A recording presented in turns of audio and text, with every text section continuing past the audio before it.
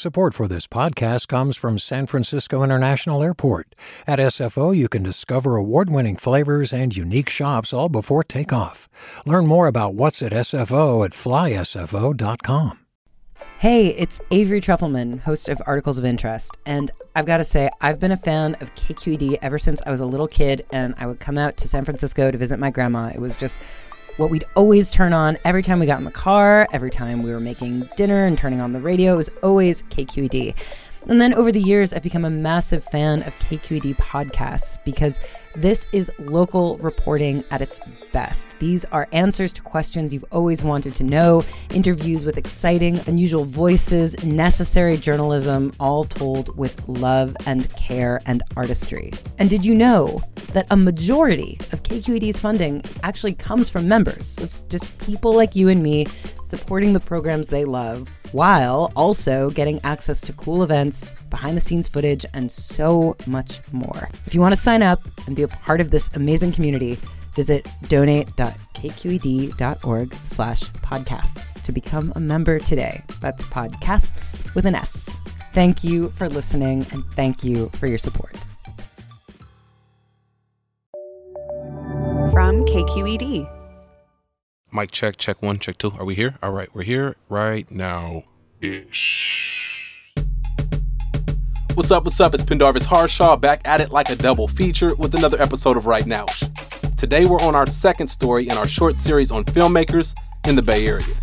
We're talking to Alba Roland Mejia and John Harrison. They're a couple of SF State grads who are, relatively speaking, in the early stages of their careers. They released a handful of short films, and with the support of brands like Oaklandish and Beast Mode, their work is getting out there. Their films are artistic, a bit experimental, even a touch of sci-fi. But behind the scenes is the real story. Alba and John have come together to create a working relationship that's balanced and productive. Stick around to hear about how they work together to build suspense, pray to the film gods, and create cinema collectively. Don't change that dial. Hi, it's Terry Gross, the host of Fresh Air. We bring you in-depth, long-form interviews with actors, directors, musicians, authors, journalists, and more. Listen to our Peabody Award-winning Fresh Air podcast from WHYY and NPR. Hey, what's up? I'm Pendarvis Harshaw, the host of KQED's Right Now-ish podcast. Donations keep independent journalism alive and healthy. And you support outstanding journalism when you support KQED. So if you haven't yet, check out donate.kqed.org/podcast. That's donate.kqed.org/podcast. So what was the first piece that you two collaborated on? We did Mile Mecca together, end of 2019. How would you describe that film?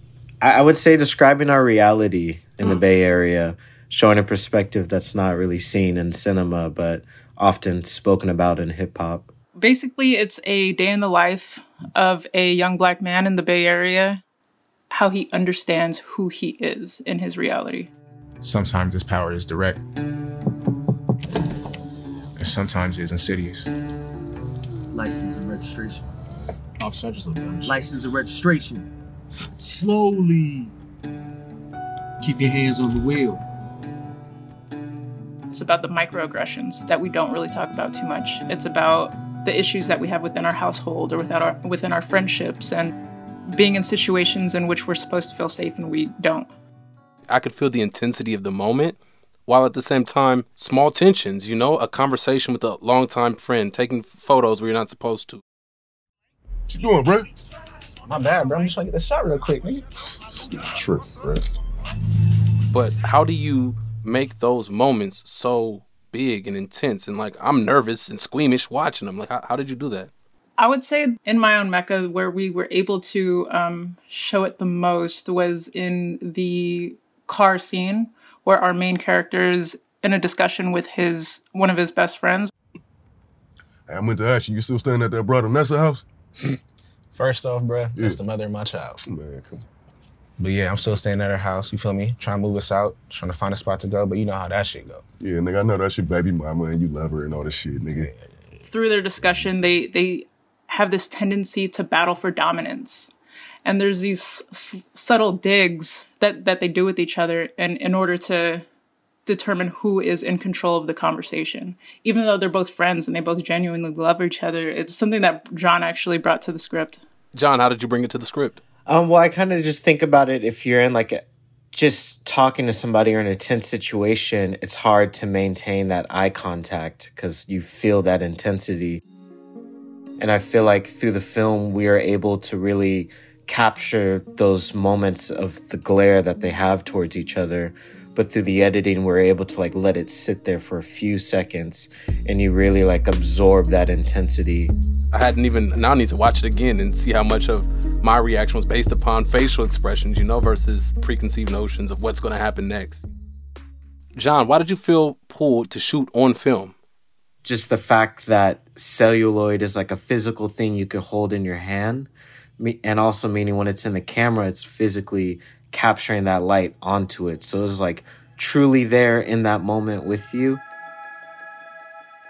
And it's never going to be the same. So it's almost like a living organism with you, like capturing this story and like ingraining it physically in this earth.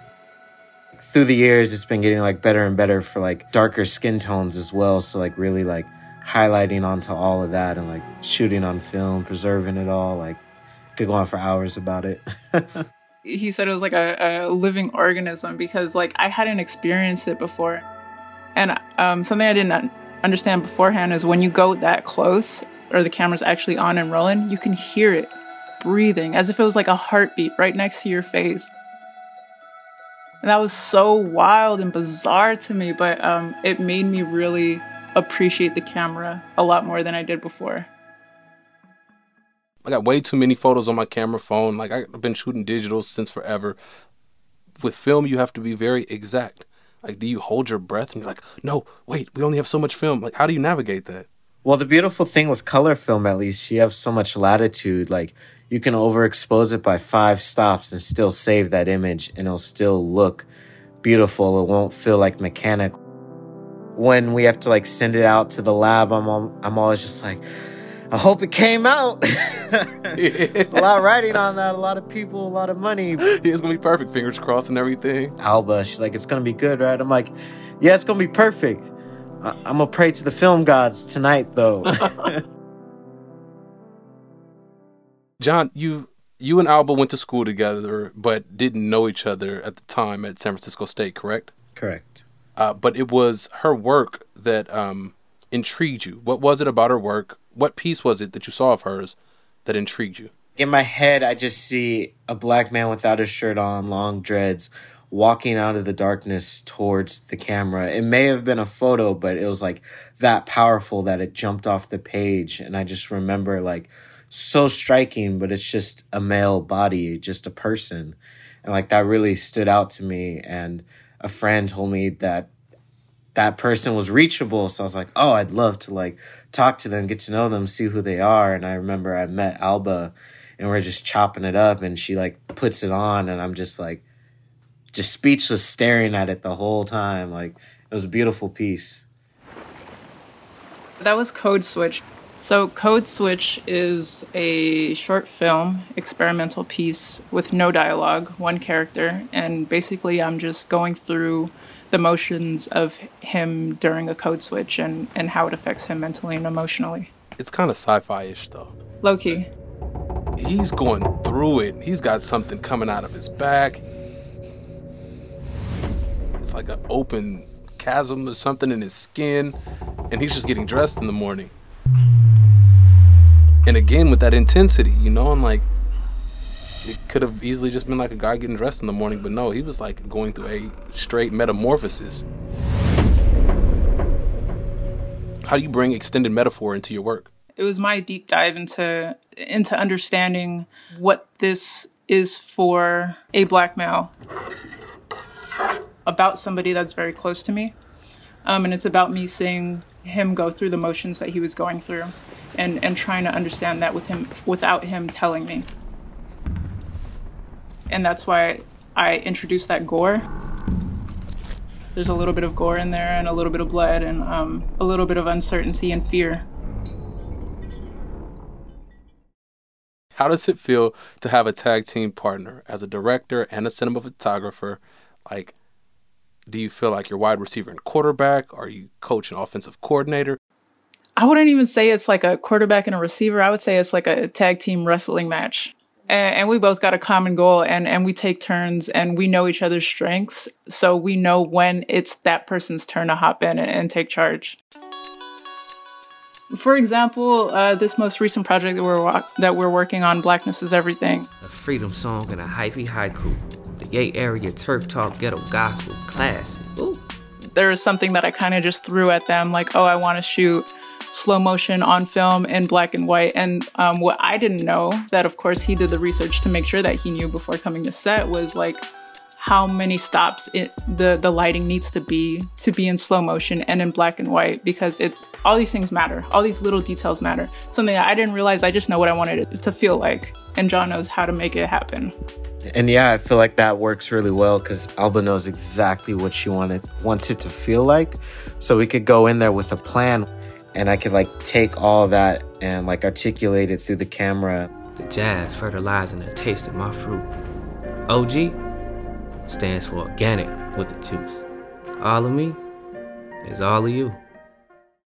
Your approach to filmmaking in the Bay Area, there seems to be something that you're really attracted to, John. What is it about being behind the lens in the Bay Area that inspires you? I was born and raised here, and like I love the culture, I love the people, love the community so much, like all of that. The last decade I feel like was really great with like Fruitvale Station, Last Black Man, Blind Spotting, and like some other movies like Kicks. But like I feel like we could have so much more.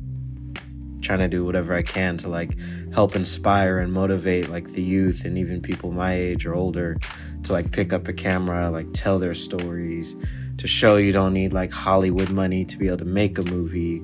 Like you could do it with your phone, like anything like that to like inspire others. Like that's what really like motivates me. Was there a moment that stands out to you as like that just extremely fun, chaotic thing that happened on either of the sets that you've worked on together?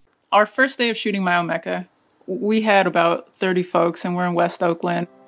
It's a big group of people, so naturally the whole community, one by one, would come out to us, stop the whole production, ask what we're doing, introduce themselves, tell us about their life. I love that. It did stop production quite a bit, but I loved how interested and open and receptive they were to us. Maybe we should turn back to ourselves, to our own primordial streets, to our own ruggedness, to our own rude hair. Maybe we should turn back to Mecca, my only Mecca. But some of those people who came up, they ended up staying in the background of the film. And I remember I was just like sitting back there, hands on my hips, watching everything. And it was just beautiful to see like a collaboration between like 25 different humans and then all this background people of people we didn't even really know just coming together to make like a movie in Oakland. Here's the teamwork to the idea that people can come together, communicate, be in community, create art, and do it all for the community. Gotta take my hat off to that. Thank you to Alba Roland Mejia and John Harrison. Best of luck.